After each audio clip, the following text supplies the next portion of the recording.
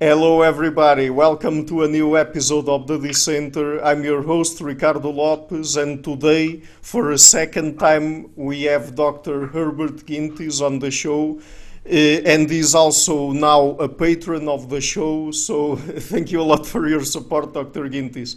And we've decided on having a second interview to talk basically about altruism and self-interest revealed through lab and field studies of human behavior. So that's basically the title of the episode, and we're going to focus mostly on chapter 3 of one of Dr. Gintis's books, The Bounds of Reason, Game Theory, and the Unification of the Behavioral Sciences. So, Dr. Gintis, thank you a lot again for coming on the show. Well, it's great to be here. Okay, great. So, last time, I guess that it was by the or toward the end of the interview, I asked you what you meant by rationality or reason, and I guess that to start off this interview, we should go back to that question and talk again a little bit about it because this is very crucial, and also to understand later in the interview some of your criticisms of disciplines like social psychology and so on. So, in game theory, you talk about rationality as preference consistency. Could you explain what is that about? Sure. The term rational pushes people's buttons all over the place because it has an everyday meaning. The everyday meaning differs for every different person. There's no if you look in the dictionary, you don't find some wonderful overall definition. And people disagree with each other about what the term means. For instance, some people would say, if I eat cereal for breakfast, that's irrational. You should be eating eggs for breakfast. But in economics, and it has turned out that about certain people like John von Neumann and Oscar Morgenstern and Savage defined a concept of rationality, which is a very minimal concept. But it's applicable and it's totally mathematically consistent. And every book that I've ever written on the topic, I go in great length to show that this concept is mathematically rigorous and very simple. And I'll say basically what it is. This is you're a rational decision maker if you have transitive preferences. That is, if you prefer A to B and you prefer B to C, then you prefer A to C. Because if you prefer A to B and B to C and C to A, you just go around in circles. You're not making any rational choices. Right. Now, so if you add a few things to that, very few, you get a whole model of behavior in which people maximize something like their expected utility. And and it's a probabilistic concept because when you make choices, you're choosing what they call lotteries. That is, they don't have fixed outcomes. If you decide to go to a certain restaurant for dinner, you're not sure whether the chef will be the good chef or the bad chef. So you got a lottery. So you go there. Sometimes it's the good chef. Sometimes it's the bad chef. So basically, rational decision theory is a choice among lotteries. That is, situations where you're unsure of the outcome. Different outcomes have different value to you, and you try to get the best offsetting possibilities. And there are really two ways to think of that kind of rationality. One is called instrumental rationality. Mm-hmm. Instrumental rationality means when you have a task, you want to achieve the task. And you're rational if you choose the best means of all the available means to get that task done. So, for instance, if you want to go to work, you choose the route which is the fastest route. Mm-hmm. Or the safest route, or the cheapest route. But it's very clear that you have transitive preferences, because if one is better than the second, and the second's better than the third, the first is better than the third. But most choices that human beings make are not instrumental. For instance, if you want to say, I want to go to work, well, you want to go to work, but you also want to go on a pleasant trip, and you want to go on a safe trip, and you want to not spend too much money on tolls, and so therefore you don't have a single goal. You can't be instrumental. You have to trade off among all these possibilities. Some days you'd like it to be a beautiful trip, other days you'd like it to be a fast trip, and and that's the concept of rationality that's used in economics. It's called formal rationality. And by the way, if you're formally rational, you need not be instrumentally rational. You're not choosing one thing and trying to maximize it. You're trying to trade off a number of things. Mm-hmm. You see, for instance, suppose you're in the subway in New York City and some guy faints. What do? Well, you have a complex choice among a number. You don't want to dirty your shoes. You think the guy may be faking. He's going to grab you when you go over. You want to get home because your wife is cooking dinner. You've got 100 things to do, and you have to trade off among them. And one of them, or some of them, will say, "Go help the guy who's in trouble," and others will say, "Well, that's not what I want to do today." So that's formal rationality. Now, the thing you have to know about this concept of rationality is it applies in economics almost all the time. There are wonderful examples of so-called non-rational behavior. For instance, the so-called Ellsberg paradox, which I won't go into, or the LA paradox. People don't always behave in the way that I just described. Mm-hmm. But when they don't, it's very rare. And it's very interesting from a psychological point of view of what's going on, that they have these intransitive preferences. And but it's, you know what it's really like? It's like if you have a psychologist that does vision studies, mm-hmm. and their optical illusions, you've seen those. You probably have some on your show. If not, you should. Yeah. Now you look at this optical illusion, and you know that this shade is the same as that shade. You absolutely know it, but you cannot see it. Mm-hmm. So these visual paradoxes are very important psychologically, but that doesn't mean you don't see right. It doesn't mean human beings can't see right because look, they mistake this. It's like that with rationality. There are certain very important deviations from that a story I just told, but they're in everyday life they're really quite unimportant, and you can assume that people are rational.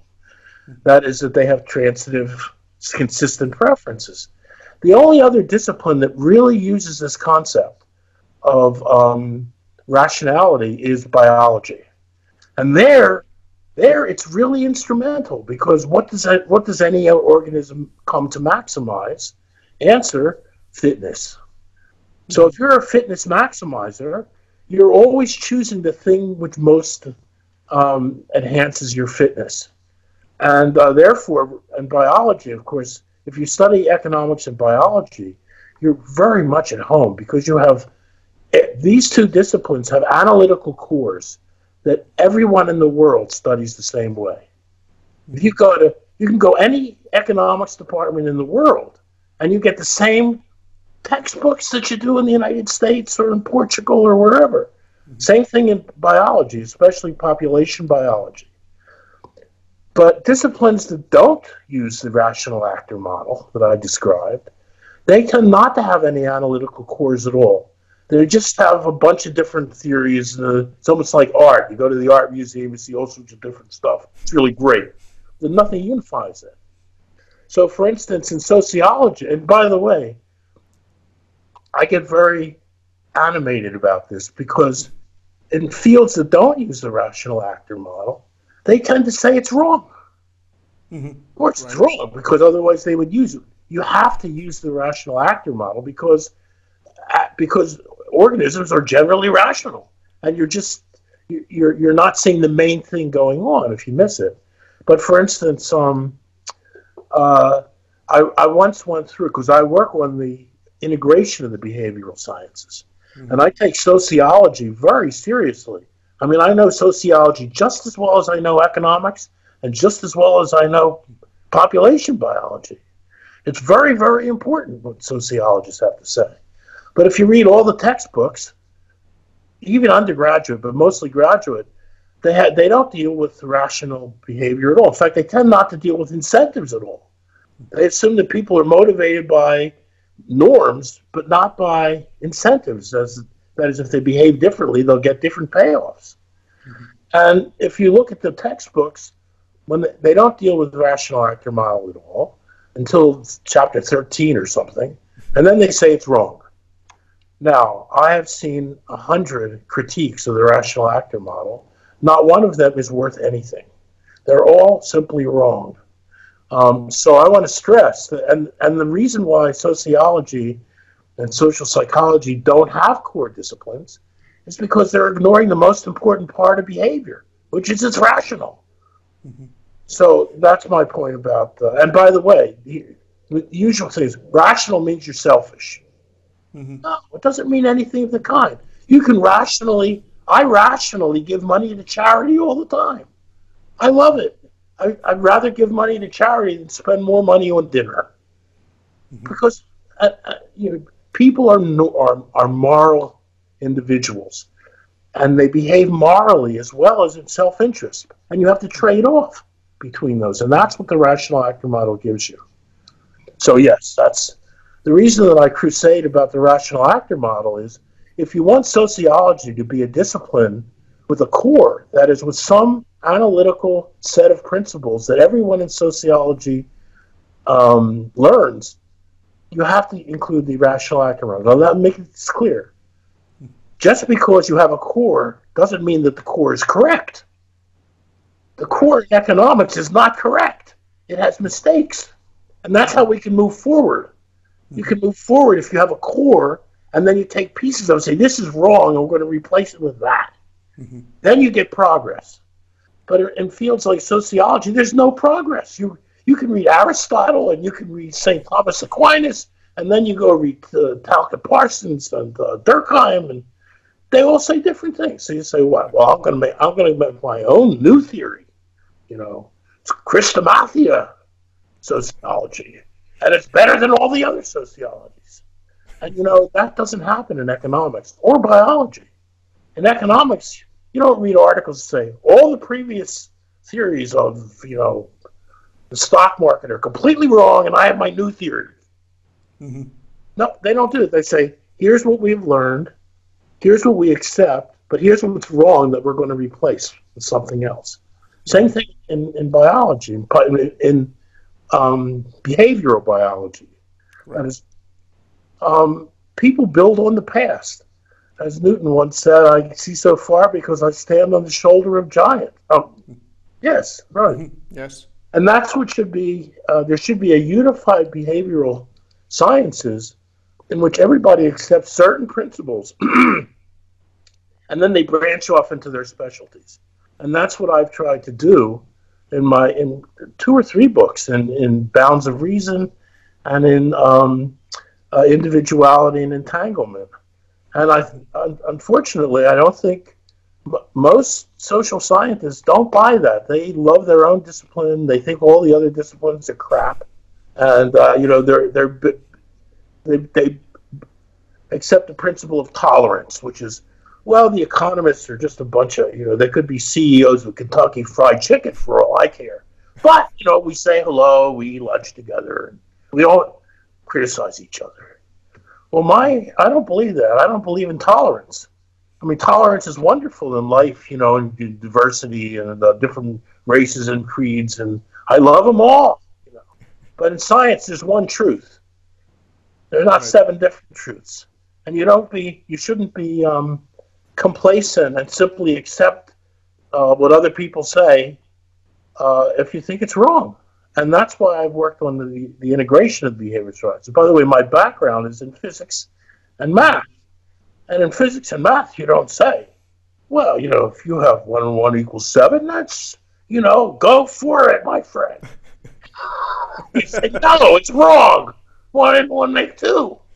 Well, that's in your theory. But in our expanded universe, bloated theory, it's 7. Well, okay, well then why don't you go, smoke some stuff or something, because it's not science. Yeah, right, right. And I mean, you refer to several different things, but I guess that one that is very interesting to pursue a little bit more is what people do many times in disciplines like social psychology. Because if you look into, for example, when they are studying what they call biases and heuristics, I mean, it is really weird that sometimes they do the studies or design the studies in a way that they sort of induce in people the kind of errors that they say they are looking for. And so, for example, sometimes they accuse people of committing certain biases or following certain heuristics. But when you really look into it, I mean, sometimes if you just gave people a little bit more of information or something to orient them more in a certain direction, then they would get there. The thing is that they sometimes it's weird because it seems as if they are purposefully omitting certain kinds of information just for people to fall for those biases or heuristics, and even sometimes people use those kinds of mental shortcuts, and they are not really irrational, but they label them as irrational. I mean, it's a complete mess as far as I understand it.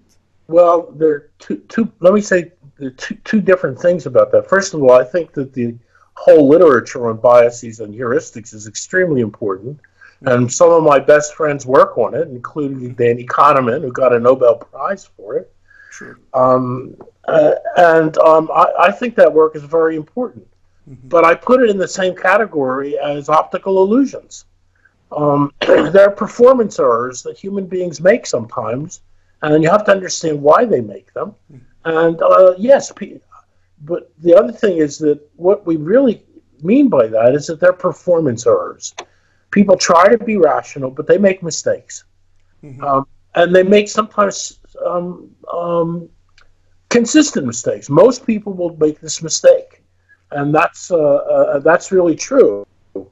So I have no problem with that, but I certainly think you're right. Often you induce these incorrect judgments by the way the material is presented verbally or visually.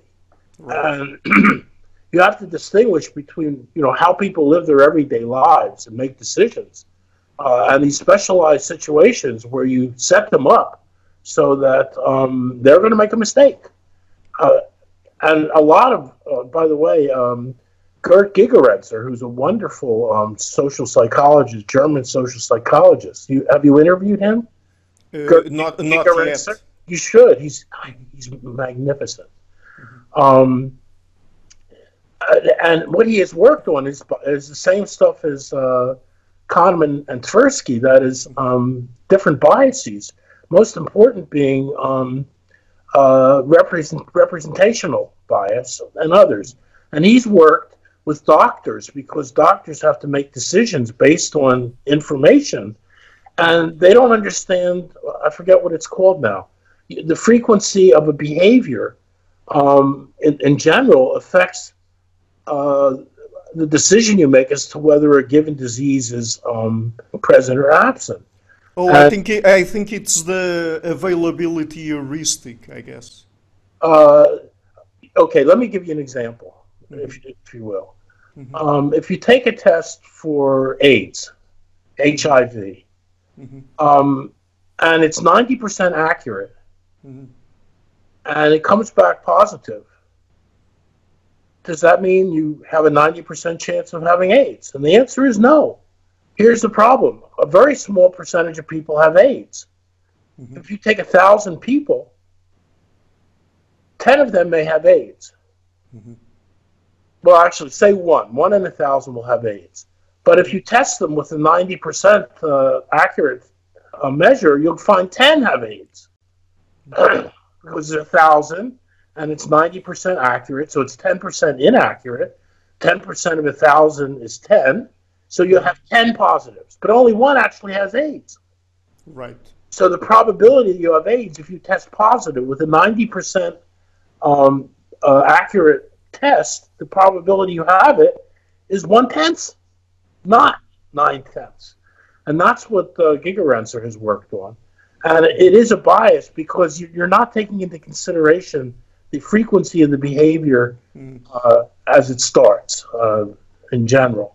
So there's all these things about that. But generally, I just, when people say, oh, Kahneman and Tversky, and they've all shown that people are irrational, that's just completely ridiculous. Human beings are the most successful, except for maybe cockroaches and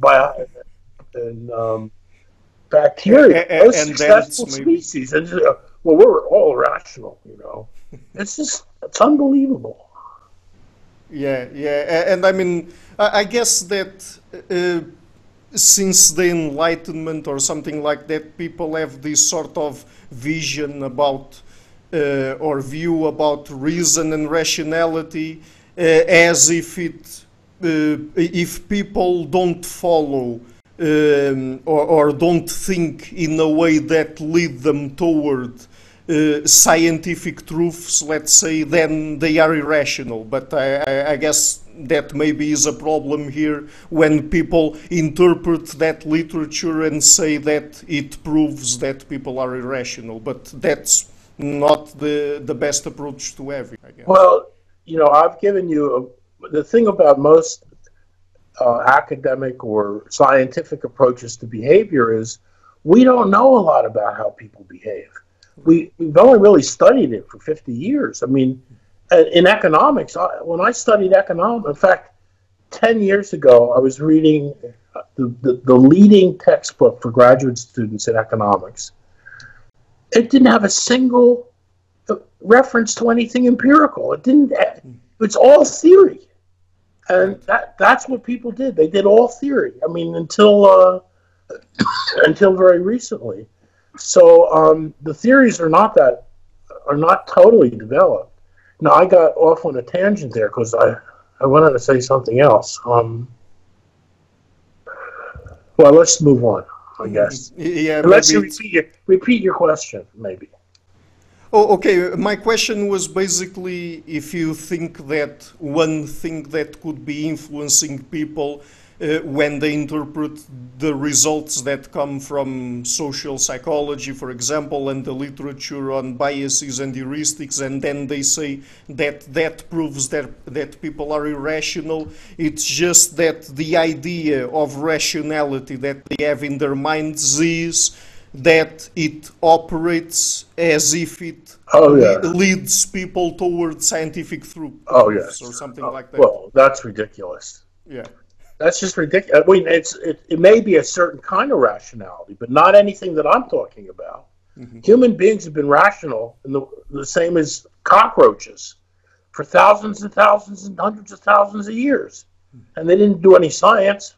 Notice, when I say rational, I apply it to animals as much as to humans. Okay? In other words, if you want to understand why crickets chirp in the evening, I'll show you a model of why they chirp, and it's rational. That is, they're maximizing their fitness by chirping or by not chirping. Let the other guy chirp, and you just waylay the females when they come across. So all of population, basically all of animal behavior is applied rationality theory. How is this animal maximizing fitness by behaving a certain way? So the idea that you say it's irrational not to be scientific, well, tell me about that to a spider. You know, a spider isn't scientific, but it does fine. And human beings did fine for a very long time before they did any science. The point is that believing in science, one of the weaknesses of the rational actor model is it takes beliefs as given. It's called the subjective prior of the individual. Mm-hmm. What does the individual come to a situation believing? Or what does a spider come to a situation believing? believing in the sense that it has an internal model of the world of some kind. It could change that model. For instance, if a prey comes into the web, it will change the model. Now there's a different model that I apply to figure out how to get the. But so it's called a subjective prior, and in the behavior in rational actor model, it's taken as totally random. It's whatever you happen to believe. The only thing you require is you update using what's called Bayes' rule. That is, you update if you get new information, you adjust your beliefs in the direction of the new information. Now, that is part of the rational actor model. It's absolutely true. The problem is, if you get new information and you don't like it, why don't you just forget about the information? Just deny the information. Now, in some cases, that's not a very good idea. If you hear a snake rustling in the grass while you're eating dinner, you say, well, I don't really feel like running away. I want to finish my dinner. I'm going to pretend there's no snake. Well, that's not a very good idea because the snake can come up on you. But if you're in a modern society and you're wondering whether there's climate change or not, you can believe whatever you want. It doesn't matter what you believe.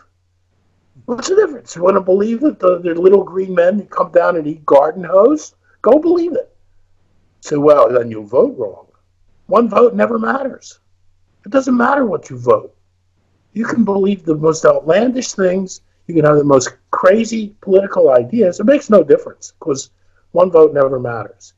So you can deny the Bayesian updating, which in general in psychology is extremely correct.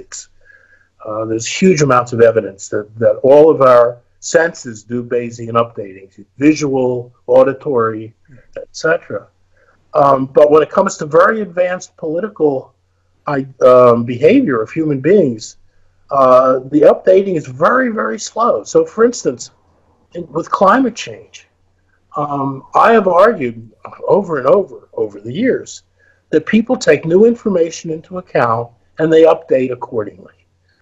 Some of my friends, I won't name names, but they're very famous, say, no, people just choose the ideas which fits their political ideology. So if you're a right-winger, you say there's no climate change.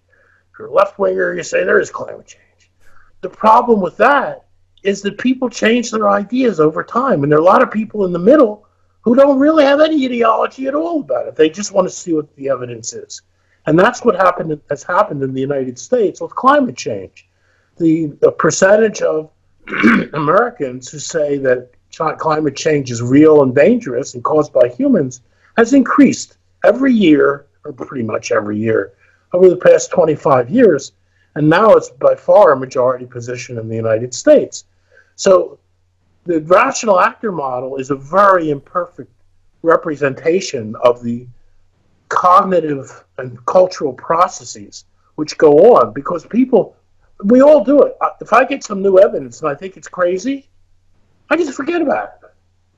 It's not going to change my views on things, But if I hear 6 times different evidence, I start saying, wait a minute here.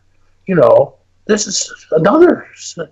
Now, some people, of course, say, well, they're all evil. They're all Democrats, they're all Republicans or something.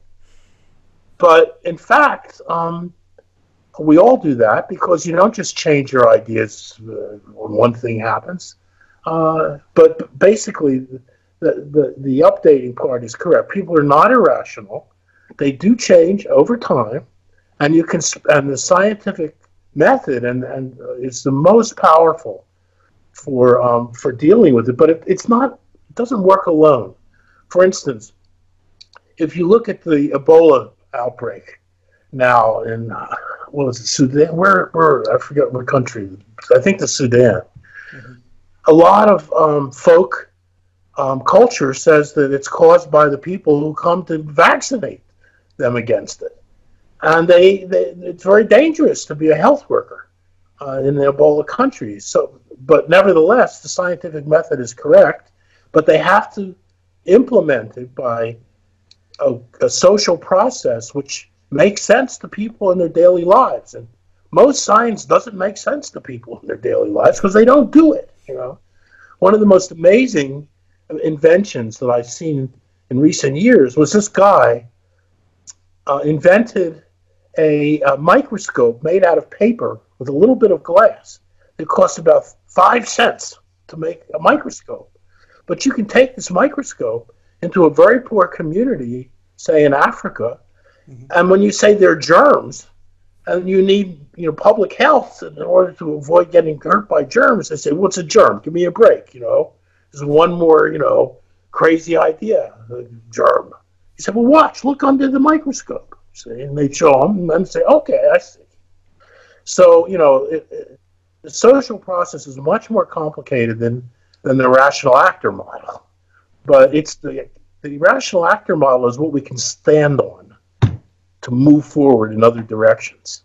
Without that, you have no standing at all. Yeah. Mm-hmm. Yes, and I guess that this issue that people have when they think about how we do science and how people that are not exposed to science are not able to arrive through reason or rationality to those same conclusions. I mean, it's as if people believe that we have some sort of mechanism operating in our minds that without us being exposed to the tools of science and to the scientific method and learning all of the different methods and approaches that we need to learn in order to be scientific, that there would be some thing operating in our minds that would be detached from the rest and that would leave us toward the objective truth or something like that. Right. It doesn't seem to make any sense to me. No, I don't think. Most of the scientific ideas that I accept because I believe other people who say they're true because they've worked on it and they're the experts. Right. I'm just like everybody else. I don't know that. I mean, does brushing your teeth prevent cavities? Well, I never did a study of it. I never even saw a study of it. I have no idea whether it's true, but my dentist tells me it's true. And I trust my dentist. When scientists say they're climate change, I can't even evaluate that. And I have read several books on it, and I know the scientific method. Give me a break. I don't know whether there's... These guys spend all day long, every day, for years and years, and they agree on a certain conclusion, and I believe them. Now, same thing with the vaccines. I mean, I believe the scientists who say that vaccines are safe. The people who are anti-vaxxers say, "Oh no, it's big pharma, and they just want to make more money." And I believe, some crack. I believe this guy who says it's fake. And I say, well, what? Well, he just wants to make money too. What do you think he's doing? He's making millions of dollars going around telling people that vaccines are bad. Oh well, then it's the conversation ends at that point because so I think it's very cultural. The reason people accept science is because it has worked in their interest in their lives, and therefore they say the scientists are truthful, and they believe the scientists. If they do not, if it doesn't work in their life, or something works better for them, then they'll believe what's better for them. You can believe in creationism or intelligent design because it doesn't really matter. And it fits your religion very well. So that's not irrational. It's not irrational to have beliefs which make you happy. It's only a problem if those beliefs also hurt you. But lots of things that people choose hurt them. They smoke. They're obese. They don't take their medicines. So nobody says rational. The idea that people are rational means they do what's in their own best interest is just completely wrong. I mean, everyone knows that.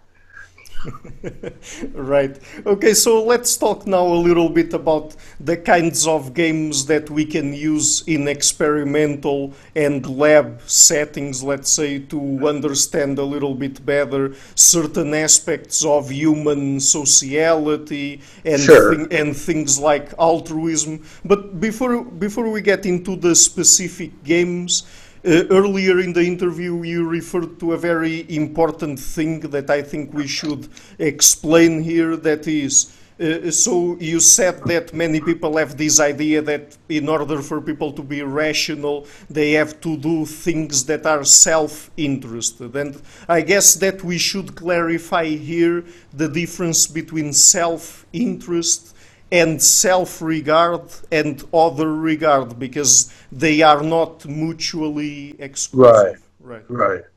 Generally, when I write, I don't use the word self-interest at all. I use self-regard. Mm-hmm. Something is self-regarding if it affects only you. Mm-hmm. Self-interest means it's in your interest to do it. Now, for instance, I think being altruistic and helping other people and giving to charity are self-interested. They're not self-regarding, but they make you a happier, better person. Make you a moral person, and by the way, happier. There's a lot of evidence on this. People who are outgoing and help others and are unselfish tend to be happier than people who, try to maximize whatever they get in terms of personal self-regard. So yes, it's very important that people can be self-interested. Meaning what? People are self-interested in the sense that they do what's best for their overall conception of the good for themselves and others. But that includes altruism. I mean, it's quite clear. Economics was really it's very, very interesting that economic theory assumed self-interest for so many years. Of course, it's not true anymore. I mean, if you students in economics don't learn that people are selfish, self-regarding anymore. They do have that assumption in some models, but let me make it clear. In a market situation where all you know is prices and you don't know who you're dealing with, it's just anonymous people that you trade with. You go to the supermarket, you don't know who's running it or anything. You just buy and sell. People do behave self-regardingly in those situations. They don't take into account when you buy something from the shelf in the supermarket, you're not saying, well, I'm really helping the people who made this product. Now, sometimes you are. You can buy coffee that comes from Brazil, and it's good for the farmers, and etc. But mostly, you don't know anything about anybody, so you're selfish. Mm-hmm. But when you come to larger things outside of market interactions, people do not behave self-regarding manner. Yeah. Mm-hmm. Okay, so now that is clarified, let's talk now about the games. Okay, so there are different kinds of games that people can use in experimental settings, and each of them is used to explore different aspects of human interaction and sociality, right? So, I mean, could you give us maybe an overview of how that works, and then maybe we can talk about each specific type of game? Sure. Yeah, the examples are great. Mm-hmm. Game. What's a game? Well, in the work we do, a game has a few parts. It has players, who are people. And it has rules, the rules to the game. What can the people are allowed to do? And it has payoffs. So if you have 5 people and each of them can do 4 different things, you have all sorts of possible interactions of the 5 people, and each possible interaction has a particular payoff. Mm-hmm. And that's what a game is. So the question is, how do people behave in these games? And and by the way, you can apply this to animals too. As I said, a great model of crickets is what happens when a cricket wants to mate? Well, it has one of 2 choices. First of all, it always happens at night. The males do all the cricketing, all the chirping, and they do it at night so they don't get eaten, which in the light, they get eaten right away. So the male chirps, and the females come and they mate. The problem is, chirping is also dangerous because people can eat you. Something can eat you while it just goes up and finds you chirping. Mm-hmm. So other males don't chirp. They stand around the outside and wait for the females to come. And they intercept the females. And so this is a game. So now what's this, then the question is how do they behave? And the answer is, this is a little simplified, but something like this. For every chirping male, there's a whole circle of non-chirping males all around, intercepting females. But if there are too many all around, none go to the chirper, and the chirper loses. So the chirper stops chirping. So there has to be what's called an equilibrium number of crickets around the circle, like 4 or 5, not 50. And then they all make an equal amount of mating. Because if the crickets on the periphery circle get more mating, then the chirper will go to the outside and wait rather than chirp. And if they do less mating, then other crickets will come and form the circle. So you get it's called a Nash equilibrium, in which the chirper can't do any better than he's doing, and the non-chirpers can't rearrange themselves any way better to do what they're doing, and they have equal payoffs. So that's a game. You can see what the strategies are. 2 strategies: chirp, go to the peripheral, or third, go somewhere else, search around somewhere else for a better situation. And the payoffs are mating. You mate or you don't mate. So that's an example of the games with animals. Right. And in what kinds of situations can we employ a game like Prisoner's Dilemma in humans, and what aspects of our sociality can we understand through it? Well, I think it's a good idea to go through a simple game. Okay. Before, like the Prisoner's Dilemma. I thought about this. The Prisoner's Dilemma is not that simple a game. But I think we can do it, okay? Here's the Prisoner's Dilemma. There are 2 agents or 2 players, and they can either cooperate or defect. So the only thing they can do. Cooperate, if they were prisoners, cooperate means don't rat on the other guy. Don't admit you did the crime.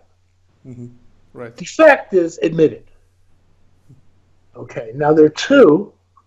Suppose they committed a crime and they got $20, and they split it up. They each have $10. Mm-hmm. If they shut up, and the police can't prove anything. So when they talk to them, if they both shut up, that is, they cooperate with each other, they are let off, and they've got $10 each. So the payoffs to shutting up, or cooperating are $10 each. If they both, you separate them, you don't let them talk to each other, and you investigate them separately. If they both defect, that is, say, yes, we committed the crime, here's where the money is. If they both defect, they get 0, because they let them off because they returned the money, and they each get 0. Now, if one of them cooperates in one room and says, well, I'm not saying a word, and the other one defects and says, yes, we did it, the one who shut up gets 15 years in prison, and the one who cooperated gets $15. Cooperate. Right. You got that? That's a game. There are 4 possible outcomes. Mm-hmm. Both can cooperate, in which case they each get $10.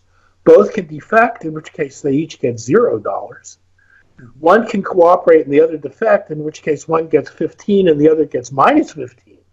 Mm-hmm. So those are all the outcomes. And then the question is, if you're rational, in the sense that I said, and self-interested, not just rational, but and self-interested, what do you do? Well, here's what one guy says. If I defect and the other guy has defected, I get 0. But if I cooperate and the other guy defected, I get minus 15. I'm sorry, did I say it right? Yes, if he defected and I defect, we each get 0. Mm-hmm. If he defected and I cooperate, I get minus 15. So I'm going to defect if he defects. Mm-hmm. But what if he cooperates? Well, if he cooperates and I cooperate, we each get 10. But if he cooperates and I defect, I get 15. Mm-hmm. So I should therefore defect no matter what the other guy does. And that's the prisoner's dilemma. And you see it all the time. If you've ever watched, these crime programs. They get the guys. He's in the other room. He's spilling his guts. Right. And Now, I then mean, the question is, this is the game. But let me go on. mhm, This is the game. But how do people play this game? How do people play this game? Well, it turns out that if you do it in the laboratory and you play exactly this game, people do not always defect. In fact, very often they prefer to cooperate, and they will cooperate just because they don't want to be bad people. It's evil to defect. And here's a slight change in the game in which almost everybody cooperates. It's called the serial prisoner's dilemma. You play the same game, except one guy goes first, and what he does is transmitted to the other guy. So if the first guy defects, the other guy knows that he defected. If the first guy cooperates, the other guy knows he cooperated. But so when you play this game, the first guy very often cooperates because he believes that the other guy will also cooperate because it's the moral thing to do. It's the right thing to do. And in fact, that's what happens. Very high percentage of second choosers choose to cooperate even though they make more money by defecting. And this shows that cooperation has a positive value to people. Again, go back to the rational actor model. They're not irrational. They just prefer to say, when they come out of the game, they said, I was a good guy, I cooperated. Even though it cost me money, because money isn't everything. Just money is something. Okay, so that's a good example of showing how altruism works. That people do prefer to cooperate very often, even though it's costly for them to cooperate. Materially costly for them to cooperate, but psychologically superior to have done the right thing, quote unquote. Does that make sense? yes, And this happens in the real world all the time. And people in everyday life cooperate all the time about things. When you get to an intersection in your car without a light, people go in the order they came. If they didn't do that, there would be crashes all over the place. Why do you behave according to that way? If everybody else behaves that way, you don't have to. You can get away with it because they're waiting around, So at any rate, yes, that's I think a very good example of altruism in the lab, and also you do it in the field. hmm But is it the case that if people go through an iterative game, and they have several different opportunities at defecting or cooperating, that over time their interactions go more toward cooperating, or not? No, this is this changed my life. When I first saw a study that showed the following, it's called the unraveling of cooperation. So you have a situation. I'll give you the game later. The game is called the public goods game. But in this game, people start by cooperating, and they do very well. But the cooperation declines over time. If you do the game 10 times with the same people, in the end, nobody's cooperating at all, or very few. It's called the unraveling of cooperation. And what's going on is very simple. People prefer to cooperate with others who cooperate. But if only half the people cooperate, and by the way, when you play this game, at first about 60% cooperate and 40% defect. That is, and we'll explain the game in a minute, but 60% cooperate. But people who cooperate are very upset about the people who didn't cooperate, and they cooperate less. Why? It's the only way they can hurt the people who didn't cooperate. It's by cooperating less. So then it goes down over time. It's called that's why we need police.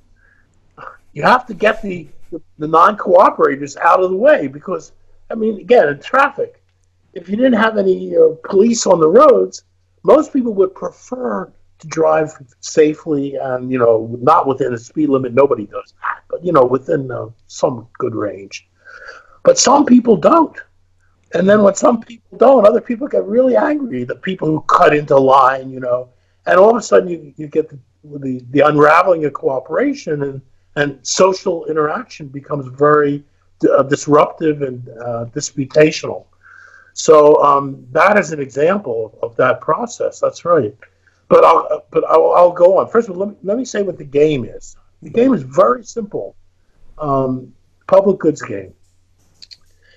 I'll give an example. You give everybody $10. By the way, this is done in every country of the world. It could be shekels or drachmas or whatever. Give everybody $10, and you say, now, this is yours, but we're going to make a public fund. Any number of dollars you can put in this public fund of the 10, and whatever you put in, the experimenter multiplies by 3 and distributes it to everybody. So suppose there are 5 people. Every dollar I put in costs me $1, but then it gets multiplied into 3 by 3. $3 are returned, and there are 5 people, so I get some of that money back. 5 over 3, the dollar. Excuse me, 5 over 3. And so I lose money by cooperating, but everybody else gains. See, so if we all put all our money in, we put our $10 in. There's $50 in there, and it's multiplied by 3 is 150, and then you divide by 5 and you get 30. So if we all cooperate, we each get 30. Mm-hmm. But if everybody else cooperates, I gain by defecting. Right. See, because I get all of their multiplied, but they don't get any of mine multiplied. So each person, if each person were selfish, self-regarding, he'd say, well, I'm just going to keep my money, and I'll hope everybody else puts their money in the public good. So this is an aphorism, or it looks like what is going on in society, where each individual sacrifices a little bit for the whole community, and if everybody does the sacrifice, everybody does really well. But as soon as some people start defecting, free riders they're called, they're not cooperating, things fall apart, because that's what happens in the game. At first, 60% put their money in. Well, let me put it this way. Some people put in all their money. Some people put in none of their money. It averages out to 60%. But then the people who put in their money, 100%, or 90 or 80 or 70, say, well, we only got 60 back, and I put in 80. So I'm not going to put in 80 the next time. I'm going to put in 60. But then the average goes down to 40. So it unravels. Now, the study that I said changed my life was done by a very famous researcher named Ernst Fair and colleague and co-authors or his research group, and he did a public goods game with punishment. Mm-hmm. Now, I should say first, all of my research has centered on punishment. Even though I talk about cooperation and altruism and this and that, the most important thing that beings do to create a good society is they punish each other for their deviations from good society. Not the government, people in their daily lives. The government only comes in special cases where, individuals can't do it. If you have a serial killer, you're not going to go punish him and say, bad person. bad. So you do have still room for, the government or state. But people punish each other. Now, this is the social goods game with punishment. You play 20 rounds. The first 10 rounds are like this. You play the public goods game, but afterwards, each person can punish someone else in the group that they please to punish at a cost to themselves. Mm-hmm. So you see on the board who contributed what. You don't know them as persons. You don't even see them usually. They're usually anonymous. Mm-hmm. And you say, I'm going to spend $1, and that will punish this guy $3. Mm-hmm. That's social goods game punishment. It could be $2 or $1.50 or even $1. So what happens then? The first round, 60% cooperate. But the good cooperators tend to punish the people who didn't contribute. And on the next round, the people who didn't contribute, some of them say, well, maybe I should put a little money in here because I'm going to get punished. And so the next round, it goes up to 70. And on the third round, it goes up to 85. And by the 10th round, it's up to 95% of the money being put in because people are being altruistic by punishing. Sometimes people think altruism is being nice. No. Sometimes altruism is being nasty to the people who are nasty, right? So that's what's going on. Then everyone's told, okay, now we're going to continue playing the game, but now there's no more punishment allowed. So you're up to 95%.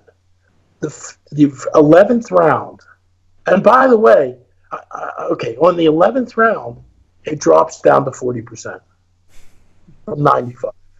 And then it goes down to zero, close to zero by the 10th round, the 20th round.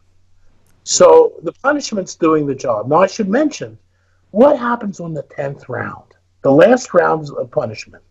They know that it's the last round of punishment because they've been told there's going to be 10 rounds with punishment, 10 rounds without punishment. So in the 10th round, the people who put money in, only because they're afraid of getting punished, they could think this, well, no one's going to punish me on the 10th round because the reason they're punishing me is so I'll cooperate.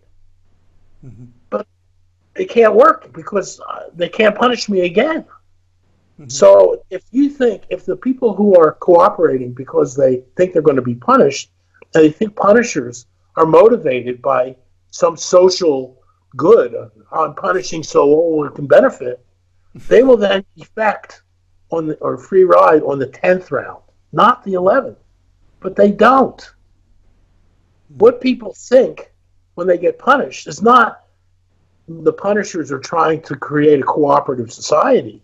They think the punishers are pissed off. And they're going to be pissed off and they're going to punish me as long as I continue behaving this way. And they're correct. This is a very important point. I gave the name to this. It's one of the things I'm proud of. Strong reciprocity. In 2000, in a paper I wrote in the Journal of Theoretical Biology. Strong reciprocity is the willingness to punish others at a cost to yourself, even when there's no plausible chance that you will benefit from that in the future. It's purely altruistic, but it's negative altruistic. You're hurting people. And that's altruistic because it creates cooperation. Part of the reason you cooperate in society is because people around you, your neighbors that are looking at me, throwing my garbage over the fence, they're going to get back at me. And that's the way society works. And by the way, this worked when we were hunter-gatherers, long before there were prisons, long before there were judges, long before there were police.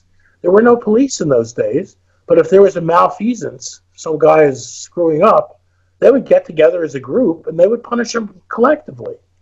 So this is a very, very punishment. By the way, this is so interesting to me. If you read a sociology text, the idea of revenge, vindication, retaliation, oh no, that's pathological behavior. You don't tell your kid, well, if Johnny hits you, you go hit him back. Now, some people do that. But, mostly you don't. You say, don't keep away from Johnny. Revenge, vindication, retaliation, these are pathological. But they're the most human behaviors there are. If you go to I often tell my students, go to the movies. There are two kinds of movies, love movies and revenge movies. Ladies like the love movies, and the guys like in the revenge movies. Arnold Schwarzenegger runs around. He has this idyllic family, and some bad guys come in and kill his dog and his wife. And the rest of the movie is Arnold Schwarzenegger killing everybody in sight. That's revenge. And then people come out of the movie and say, that was a very good movie. It was a very enlightening movie, And revenge. But you're not allowed to talk about it that way. It was a very artistic movie, Chainsaw was wonderful. And when people are harmed by criminals, and the criminals go to court or are tried in a court, very often the harmed people or their relatives go to the trial and say, hurt the guy. Well, what are they doing? Your kid got run over by a drunk driver, Are you afraid if he gets off, he'll come and hit another kid of yours? No. You want him to hurt. You want to hurt him. But they don't say that. But when the guy is convicted, they say, "Well, we finally have closure on this. We can now be peaceful." What do you think? Why don't you just say, "You really like it that they put it to that guy, didn't you?" "Yeah, I feel good. He hurts." Some people do say that, but mostly they don't. My point is, all of sociology has missed one of the fundamental driving forces of human behavior, which is revenge. It's not the only one. I mean, there are many others too. In particular, most people are moral, and they get great pleasure of being able to wake up in the morning and say, "I have been a good person. There's nobody. I've done the right thing." So that's what these games do. They kind of bring out very simple games, very complex human behaviors that sometimes were unrecognized. You can still look in a sociology textbook 20 years after, these experiments, and they'll say nothing about revenge, vindication, retaliation, etc., except rational. Of course, you can retaliate rationally I don't mean rationally, self-interestedly or self-regardingly, to establish a reputation for, not having people hurt you. But these often happen in cases where there's no way that you're going to be hurt again, and there's no reputational effect at all. Okay, so since we're talking about things also like police and judges and prisons, I mean, in large-scale modern societies, in game theoretical terms, how would you talk about the role that, for example, the police plays? Well, I think I did say that.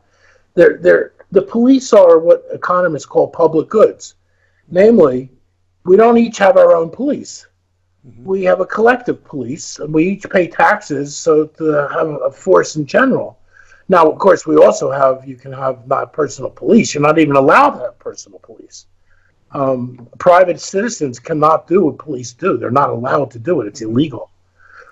So it's a public good. And what does it get? Well, what it gets is it prevents the unraveling of cooperation. That is, there are going to be bad guys out there. This idea that, in the good society, everybody's a goody-goody. Well, not with humans. No, sir. In fact, it's not a Nash equilibrium for everybody to be a good guy. Because if everybody's a good guy, then you don't need any police. And if there's no police, it's always better not to be a good guy because you're never going to get caught by anybody. So there's no Nash equilibrium in which the police are absent. You have to have, now, as I say, in a primitive, I don't want to say primitive, but simple society or hunter-gatherer society, they don't have police, but it's a very small society, and they get together all the time to deal with the police functions. Now, they don't have prisons at all in pre-modern societies. There's no prisons because there are no public institutions, and there's no money. There's no way to have so what they do is ostracize you from the community in some way or another, forever or for a period of time until they decide you can come back and be a good member of society. But that's what police do. I don't think it's quite obvious. The point is, it's not like there are, a few bad guys and everybody else is a good guy and you want to catch the bad guys. Because if there's just a few bad guys, you let them do what they do. Police forces are very expensive. No, it's if there are a few bad guys. Some of the people who aren't bad guys see the bad guys getting away with stuff, and they say, well, I'll do it too. Why should I be a good guy when there's no penalty to being a bad guy? So it's called the unraveling of cooperation. And you have to have police for that. Now, of course, in a authoritarian society, police have other functions. One of the main functions is preventing cooperation among people who are against the authoritarian regime. So I don't want to say police are always good. In fact, states are not always good. Most states are what I would call predatory states. They're predatory. The people in them are in there to make money. and the populace is the exploited group. And that's the most dangerous part of. That's why there's so much poverty in the world. Is because there are so many predatory states. It's not. It's not capitalism or technology or human nature. It's that you have predatory states. The states aren't doing what is needed for the population. And the reason that the level of poverty, by the way, unless people know it, one of the most amazing things that's happened in the past 30 years is a dramatic drop in poverty around the world. Dramatic. I mean, like talking about 90% drop in poverty around. There's still plenty of it. I'm not trying to be, forgetting about the the actual nature of poverty, but it's dropped very much. Why? Because some predatory states have become non-predatory. Now, sometimes that's because of democracy, as in Thailand or India, but China too has the biggest drop in poverty. It's definitely an authoritarian state, but it's an authoritarian state that's very careful about exploiting the population. They're very careful because it's a very large country, it's very diverse, and they're deathly afraid of revolutions. So, at any rate, what I'm saying is that the police have many behaviors in different countries, and some of them are very predatory. But in a country that's well run, the police simply make sure the cooperation doesn't unravel by promoting egalitarian and cooperative solutions. Mm-hmm.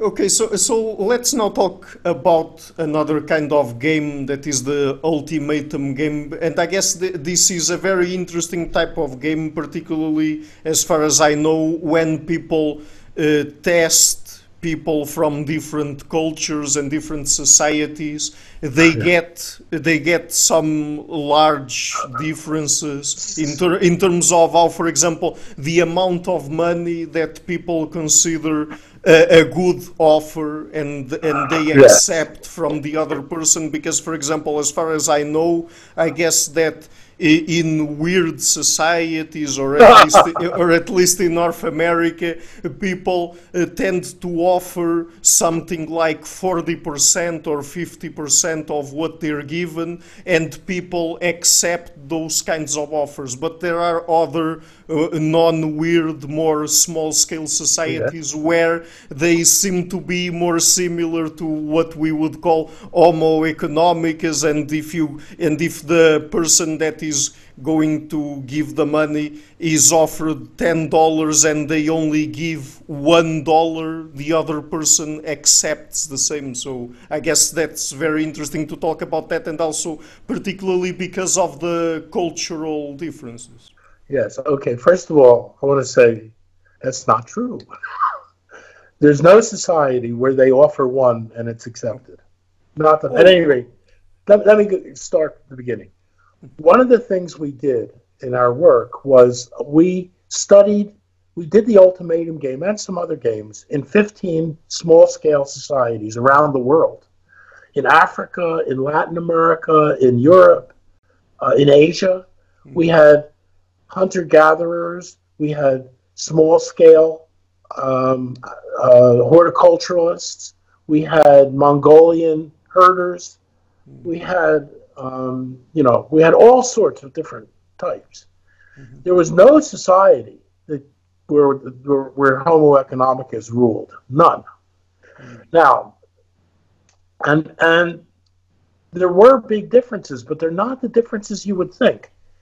Okay. There was no society that offered less than 30%.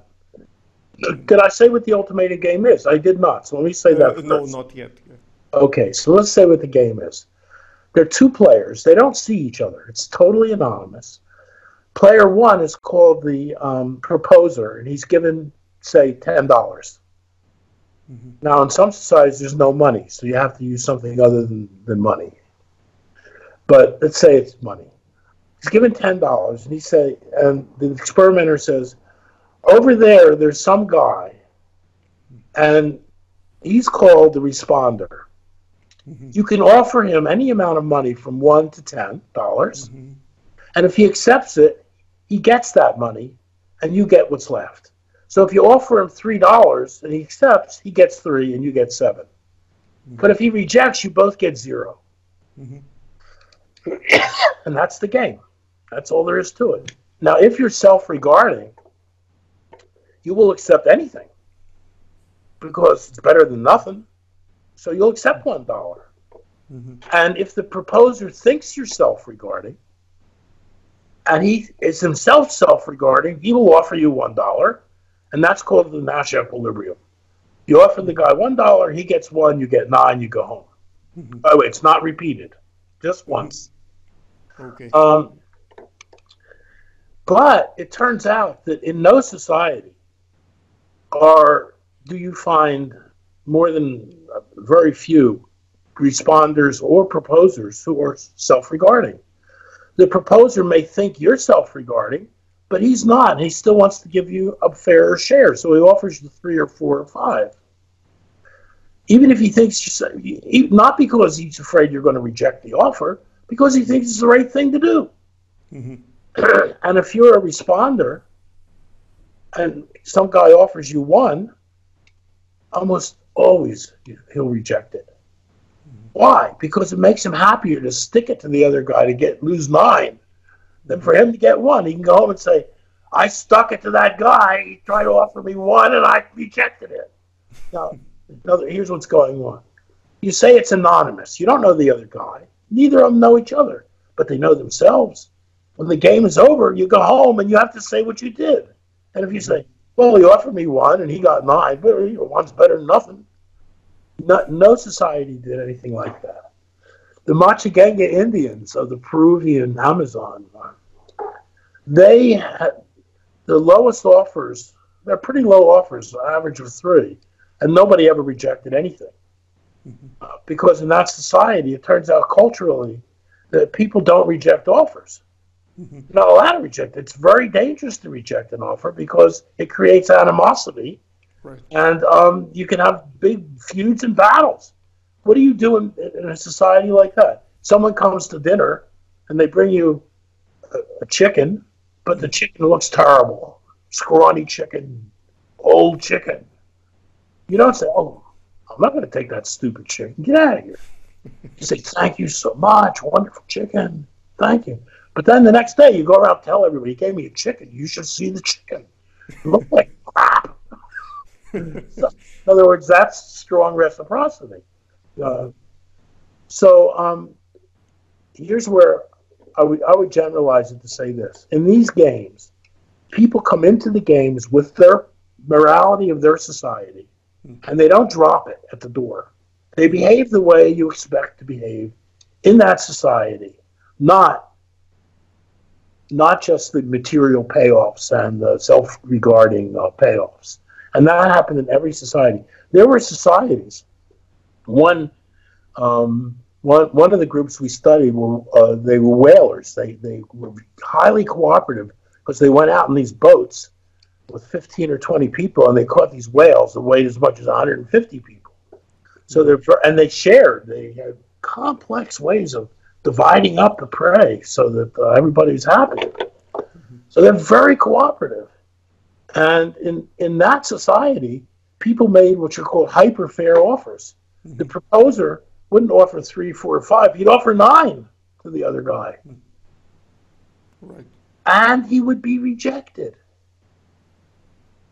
You offer 9, and the other guy rejects it. Now, how do you figure that? Well, the answer is simple. In that society, no, okay. This is just hypothetical. I'm mixing two societies up. But in that society, there's competitive gift giving. That is, people become high-statured by giving to other people. But they only accept if they're in need. In other words, if your life is okay and you don't need any gift, you don't want any gift. You don't want the other guy to be socially superior to you. So what's going on in this game is the responder is saying he thinks he's such a big shot. He's a proposer.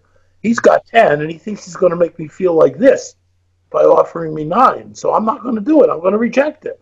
I went home and say, I didn't need that. It's called a hyper competitive offer. Reject. So we had all sorts of behaviors showing up like this. There's another behavior that we did not find in the public goods game, but has been found since then, and is very important. It's called the bully. We call it the bully. The bully in the public goods game punishes the good guys. You can imagine that there's a decline in cooperation very fast in those games. After 1 or 2 times, nobody's contributing at all. What is going on? Well, the bully societies tend to be kind of tribal societies in which groups, people do not deal with anonymous others. When you have a public goods game, there's a bunch of anonymous people. You don't know who they are. They're not your tribe. They're not your relatives. And you have nothing, you don't have any connection to them at all. So you don't put anything in. Fuck that. Oh, excuse me. I'm on the air. Screw them. But then they punish you. And then you get really angry. They're trying to impose their values on you. So you punish them back. So in other words, these games can show very complex behaviors, even very simple games. That's what's good about these games, because they're so simple. It's very hard to interpret them any other way. Let me give you an example. The ultimatum game. Oh, see, did I answer your question? Yes. There are no societies in which they play homo economicus or anything close to that. It's simply not done. Even economists, by the way, you'd think that since they learned it in school, that if you play the ultimatum game with economists, they will be homo economicus. No way. They're just like everybody else.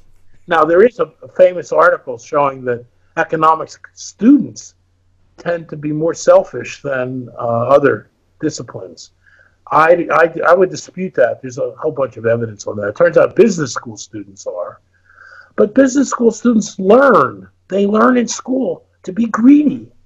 I mean, I've read several articles on this with the business school professors at Harvard, a business school professor at Harvard.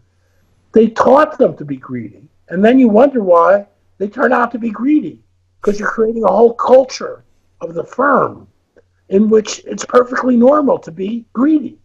Now, you may say, well, isn't that what they're supposed to do, and maximize profits? Yes, maximize profits. But you maximize profits by being a nice guy. I don't mean by being uncompetitive. I mean by taking into account all of the moral conditions that surround your job, your stakeholders, your clients, your workers, your stockholders. And if stockholders hire some guy who will say, yeah, I'm just going to maximize profits for you guys, you should say, oh, really? Why are you going to do that? Why would you maximize anything for me? If you're really greedy, you'll just maximize for you. So even if you're a stockholder, you never hire anybody who says they're going to maximize for you, because they're not. They're just liars.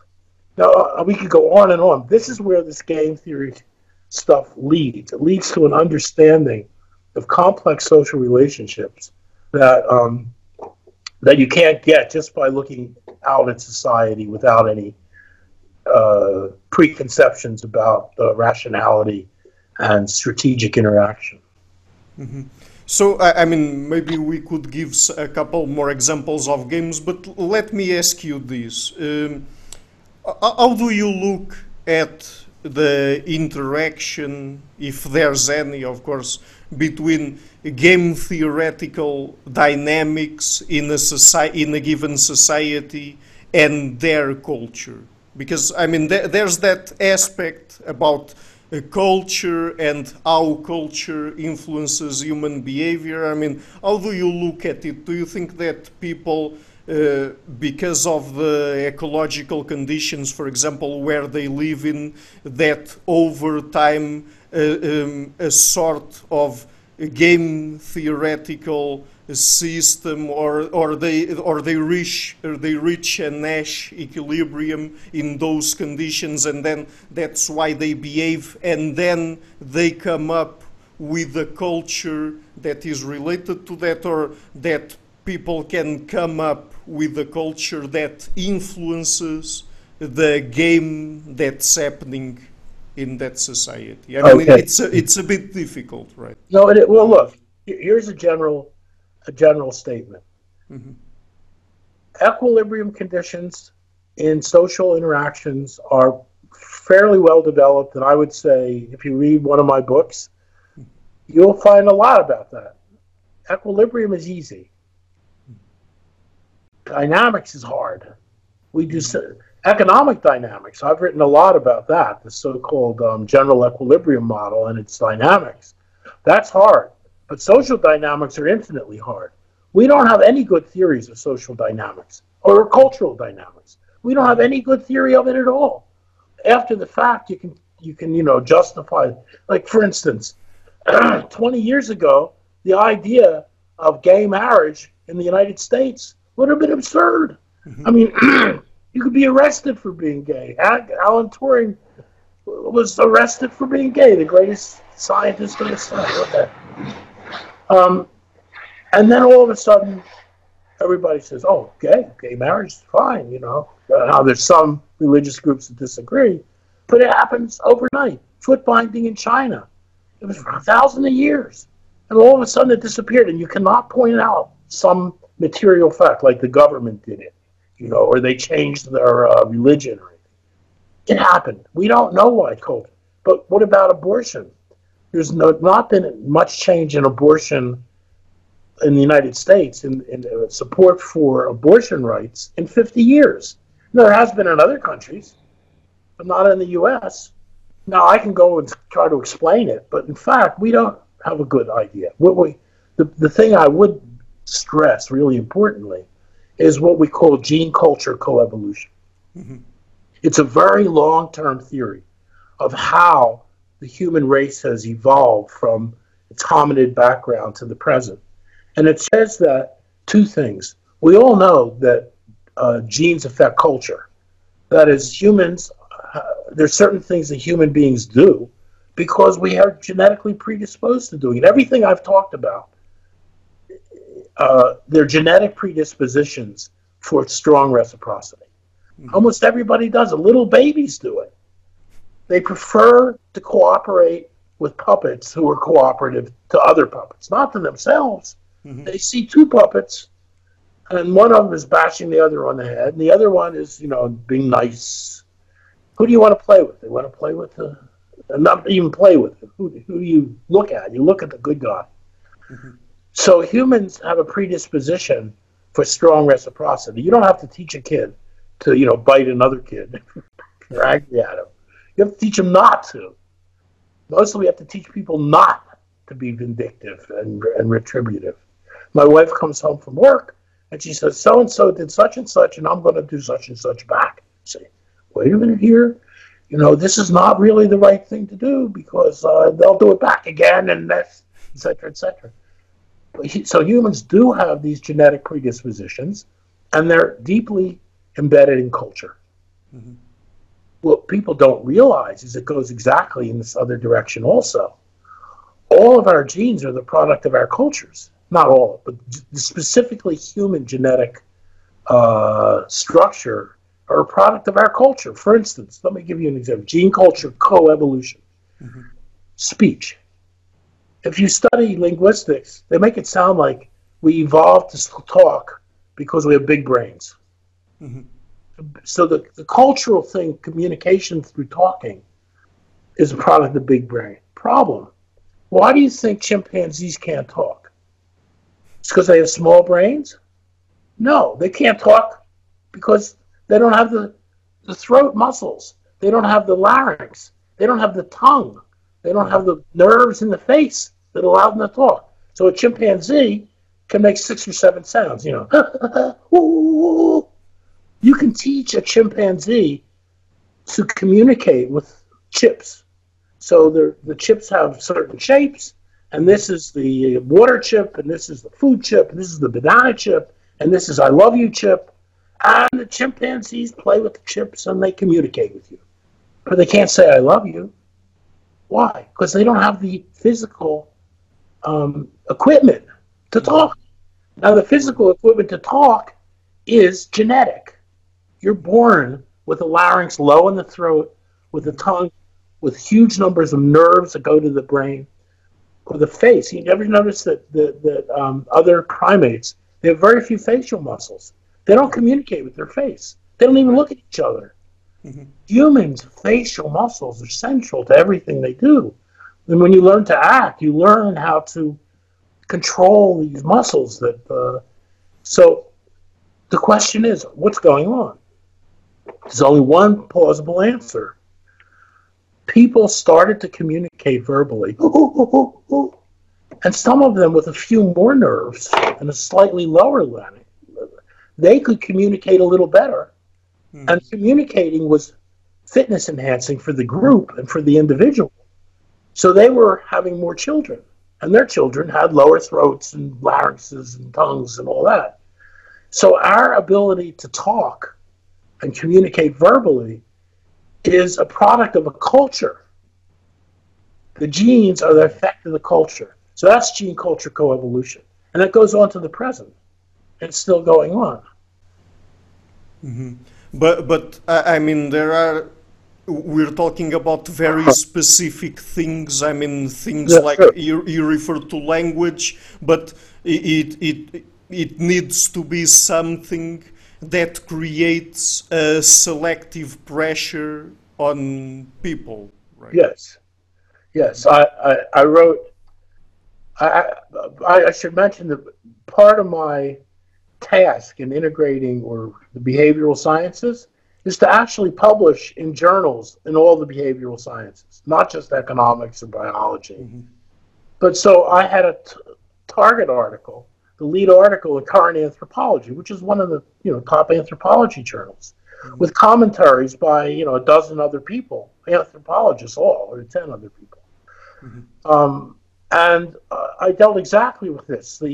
It was how did humans come to have the political structure that they have, and what is the role of language in that, etc. And I can't go through the whole thing here, but the upshot is that humans they differed from their chimpanzee ancestors by being uh, by rejecting the um, hierarchical structure of a chimpanzee society with an alpha male that bullies everybody else around. Mm-hmm. And in chimpanzee society, there's almost no collective cooperation. There is collective defense Mm-hmm. against predators, but not that much cooperation in doing anything. Um, and when humans evolved from earlier hominids, the first thing they did was develop weapons. Now, there are no chimpanzee weapons. Chimpanzee can't throw a stone. And they do have some.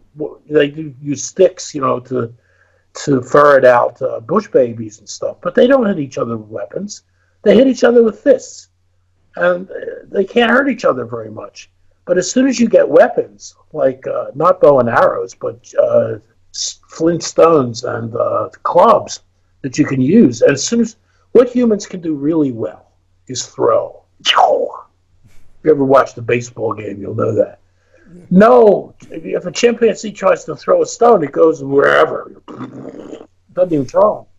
We have incredibly developed muscles around the midsection for twisting and throwing and using weapons. Now, once you can use weapons, there can be no alpha male. Because when he goes to sleep, you can hit him over the head and he's gone. Right.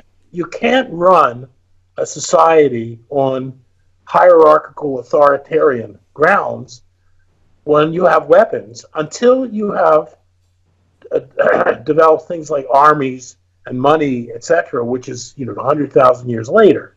Then you can restore hierarchical relations and coercive. So I argue that early humans needed to be cooperative. They needed a leader, but not a leader who extracted stuff like from the exploitative state, but who was a good leader. with good ideas, who knew what to do. And communication, verbal communication, is being able to persuade people that you have good ideas, was therefore fitness enhancing. And so the whole human development moved in the direction of persuasion, persuasive relations. People not winning by force, because once you have weapons, you can't win by force anymore, because you can be destroyed in no time. By the way, there are fights in chimpanzees or gorillas where 4-on-1, 4 against 1, and they still can't defeat the one for half an hour or so. Eventually they can. But humans, blast, one chop and someone's gone. So you can't depend on authoritarian. And by the way, that excuse me, that does, when you do get states and money, and you can have hierarchical relations, you don't want to be the leader unless you're crazy, because leaders don't last very long. If you've ever watched any of the movies about the Middle Ages or the early modern period, you go to bed at night, you don't wake up in the morning. Your brother kills you. In other words, it's still extremely dangerous, and you're very susceptible. So that's why they develop parties, because parties can rule, even though individuals in parties can be destroyed individually. So on and on. So what I'm saying is that the culture of persuasion accounts for the development of our communicative abilities, and ultimately for our ability to cooperate in large groups with common cultures. Mm-hmm. So let me just ask you one last question, and also to close that aspect about gene culture coevolution. Do you think that our altruism or our strong reciprocity proclivities, let's say, as a human species, could have evolved through some process of a cultural group selection? Absolutely. Absolutely. Well, that's what I just said. That is persuasiveness.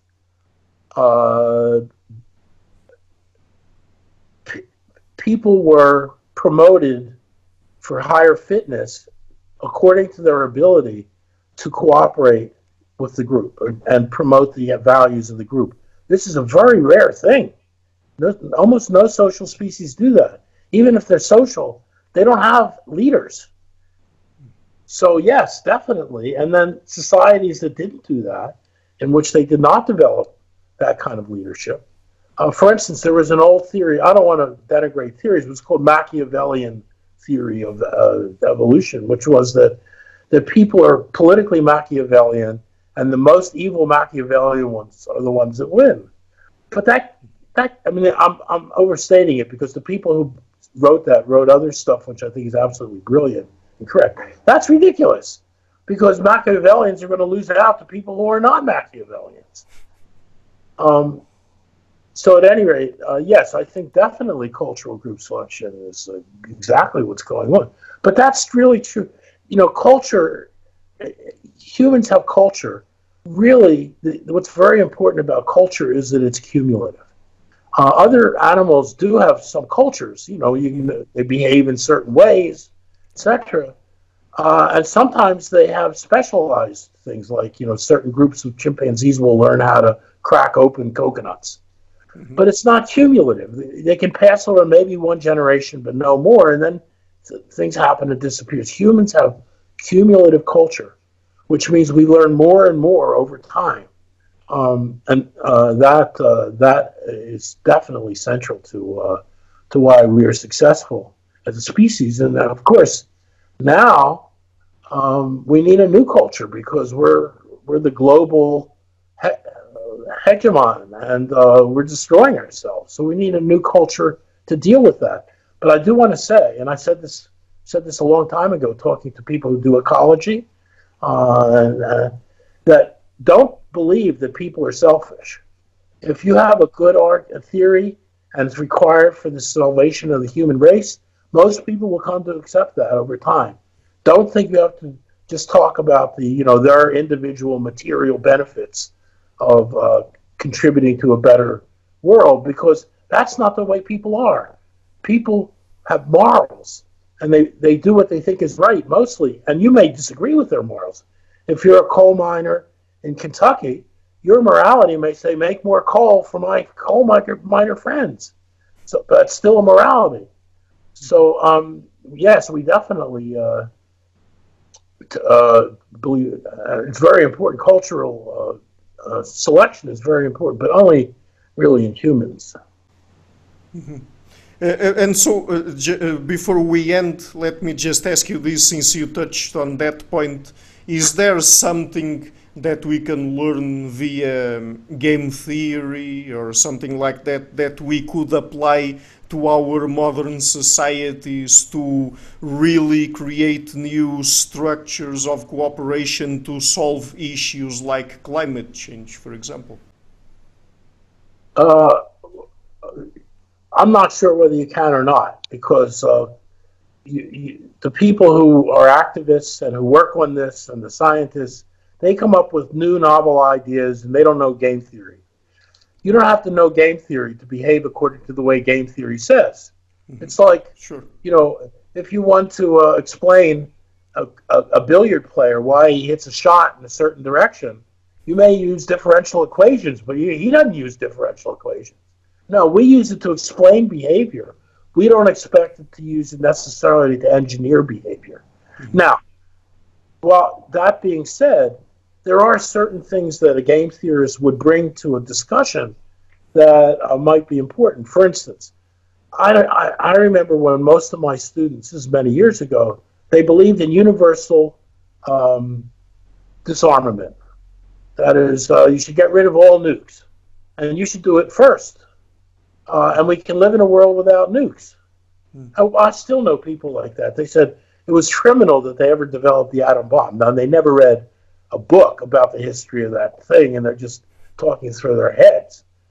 There's no question that that bomb was going to be developed. It's going to be developed no matter what. And that notion of Nash equilibrium is important for that. What you say to people is, look, if there were no country had atom bombs, then any country that developed the atom bomb would be able to rule the other countries. So it's not equilibrium to say nobody does it. What they worked out actually for many, many years, and is still in effect, is mutual destruction. And guaranteed mutual destruction. And you can look and see game theoretically, it is perfectly perfectly reasonable. Now, it's very dangerous because you can make mistakes. You can have wars by mistake, and we almost did have several nuclear wars by mistake, if you read the literature on that. And the only reason that they didn't occur was because people who were supposed to push the button wouldn't push the button. Not just on our side, but the Russians. This Russian general wouldn't push the button because Khrushchev was in the United Nations, and we don't know why, but he was. Khrushchev was in the United States. And the general thought, or his defense was, well, I didn't think it was real because he wouldn't kill himself. But yes, game theory is an important addition to the arsenal of things we need in order to solve the social problems that we have. Very important. But as I say, and by the way, I think social psychology, I've criticized it because they tend not to use the rational actor model. In fact, I once heard a speaker say this funny thing. He said, people are not logical, they're psychological. Oh, but nevertheless, they've done a lot of wonderful studies, and the applied social psychology is very, very important. But generally, I think it's impossible to talk about psychology without talking about society. So you can talk about vision, you can talk about audition, you can talk about memory, but you can't talk about behavior without talking about society. So I don't believe there should be a special discipline called social psychology. Of course, I don't believe there should be a sociology either. I think we need new ways to divide up the behavioral sciences according to problems you want to solve. And then you get people from all disciplines that are relevant to solving those problems. But they can't solve them unless they speak a common language. And that's what my work is trying to do, to attack the principles of a given discipline and make it impossible to cooperate with other disciplines. Mm-hmm. Okay, very good. So, Dr. Gintis, we've already done almost 2 hours here. Yeah. So, before we go, would you like to tell again people about what are the best books for them to get in touch with your work and learn a little bit more about what we've been talking about here today? Well, I'll tell you, I have a problem, which is I don't write popular books. I don't write them because I don't think that way. So if you're, if you want, what I can say is I've written 3 books that I think people would, and they give great reviews, but they do all have math in them. So people who are math phobic, you can't just read around them. The first one is called The Bounds of Reason. That is pretty heavy, and it's mostly for economists. And it tries to say, what do you have to do to existing economic theory to make it compatible with the insights from political science and sociology? Mm-hmm. And the second, if you're interested in that, you'll see. I mean, you won't believe this, but I have found every discipline has beliefs that everybody shares that are just completely wrong. It also has beliefs that everybody shares that are just completely right. And the problem is the ones that are right aren't recognized by other disciplines. Mm-hmm. So when they should be. So economists there are lots of ideas in economics, or a number of ideas that are just wrong. And that methodological individualism is the biggest one. The idea that you can always work from the individual behavior up to the social behavior. Because I won't go into the technical details, but it works the opposite way too. You can't understand the individual without the social behavior. Mm-hmm. So that's Bounds of Reason. The second was with my co-author Samuel Bowles, who you should talk to. You might want to talk to. He's extremely, extremely interesting. Mm-hmm. And that's called A Cooperative Species. Mm-hmm. And it goes through a lot of what I talked about today and a lot more, and especially the role of war and in people who like altruism and talk about morality the way I do. They tend to think that violence is bad, always bad. Retribution, that stuff is bad. It's not. I mean, the fact is, personally, I don't have a retributive bone in my body. Not a single one. But most people do. I don't get angry at people. I don't try to get revenge. But most people do, but not everybody. Mm-hmm. So the message of a cooperative species is that we are seriously cooperative, mostly because, or partially because, we are seriously combative. That is, people cooperate to compete with each other. Mm-hmm. And that is really modern society. What is a corporation or a business? It's a bunch of people cooperating with each other to beat out some other businesses. Mm-hmm. But war is also cooperation. Darwin said this a long time ago. If you cooperate with your other tribe members, you can win battles where people don't cooperate. They have no way to possibly win a battle. So our book says we are cooperative because we're competitive, and we are competitive because we're cooperative. And that these go together back and forth. And again, it has a lot of math in it and a lot of model building, but it's mostly evolutionary biology and anthropology. And people can read it. And you look at the reviews on Amazon, you'll see. And the third I just did, well, it's not just anymore. A few years ago, it's called Individuality and Entanglement. Mm-hmm. And it tries to develop a general, to do the integration I talked about of the behavioral sciences. In particular, it does a model for sociology, which I would call the core analytical model for sociology. It's a great model if you care about equilibrium, but it's not a good model for dynamics because it doesn't have any dynamics. We don't know the dynamics. For economics, we do know the dynamics. I have a long chapter on that. And for political science, I didn't quite pull it all together, but I really have a core model for political theory there too. It's a very complex model. It's a very weird model. But let me just tell you two parts of it which are interesting. Mm-hmm. One, I argue that political theory is about treating society as a game. Mm-hmm. And politics is changing the rules of the game or enforcing the rules of the game. And the reason we're the only species that has politics is that we're the only species that plays games. I don't mean that plays games, that makes up games and then plays them. You can take a 3-year-old child and you can teach them rules of a game. You know, it's a simple game, and they'll play the game. And if you violate the rules, they'll yell at you. You can't do that. That's wrong. You can't do that with any animal. You can't touch any animal game. You can't teach the ultimatum game to chimpanzees. Sure. Or birds. Now, the birds can be very smart, and they can do very wonderful tool-type things, and they can speak. But you can't teach them a game. You can't say, we're going to play this game. Now I'm going to tell you the rules. I call it homo ludens, man, the player. And since we can play games, our whole society is a game. So when we want to change society, we change the rules. So political theory is the theory of how you create games for society at large. And the second thing is, for politics, this is so weird that people just don't get it unless they study the rational actor model. And that is this. Political behavior in large societies is totally moral. It's totally unself-regarding. It could be self-interested, yes, but not why? Well, think first of all of voting. Why do you vote? Well, you may say, I vote because I want this guy to get elected. And you say, well, but if you didn't vote, he'd either get elected or not. It doesn't depend on you. Mm-hmm.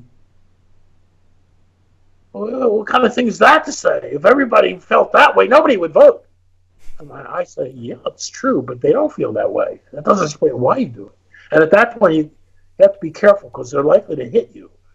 Because the point is, people think they're being self-interested or self-regarding when they vote, but they can't be because there's been no election in any English-speaking country going back 200 years where a single person determined the outcome of the election for a large election, say more than 40,000 people.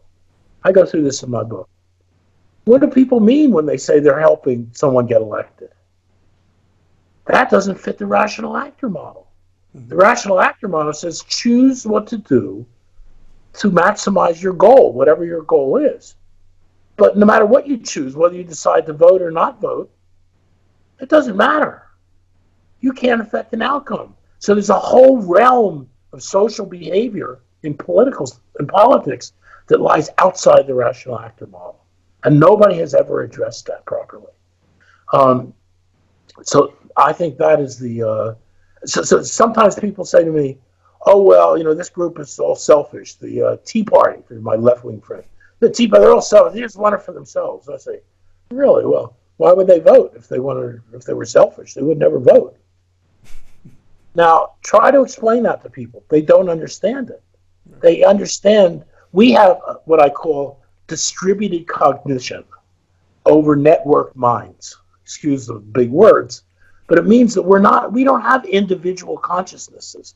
Part of our brain is hooked up to other brains all over the place. So when you say to someone, why vote? You can't change the outcome. That's crazy. I'm helping somebody get elected. How can you be helping if it doesn't matter whether you do it or don't do it? And the answer is it can. I'm not arguing that people are irrational. I'm not arguing that this behavior is in any way irrational, but it's certainly a critique of the rational actor model. Now, in political science or political theory, there are 1,000 papers that try to show why people vote. And they use the rational actor model. Or they make up some other stupid model like, people vote because they think it's their duty to vote. I don't want to go through this, but that's completely implausible. At any rate, so that's what I do in individuality and entanglement. Our minds are entangled. Now, the word entanglement comes from physics. If you ever studied quantum mechanics, it's the weirdest idea you ever could imagine in quantum mechanics. And I'm not suggesting quantum mechanics is relevant for human behavior, but I think the title's cute, so I used it. Okay, great. So, Dr. Gintis, I will be including those books and other things in the description box of the interview, and I hope that people go and check them out, even if they have a lot of math that people don't like. But anyway, they have very interesting insights as well. So, and thank you again for coming a second time on the show, and maybe somewhere in the future we could do even a further interview or something like that. So. I'll talk to you about physics next time. Okay. Okay, bye-bye. Thanks, Ricardo.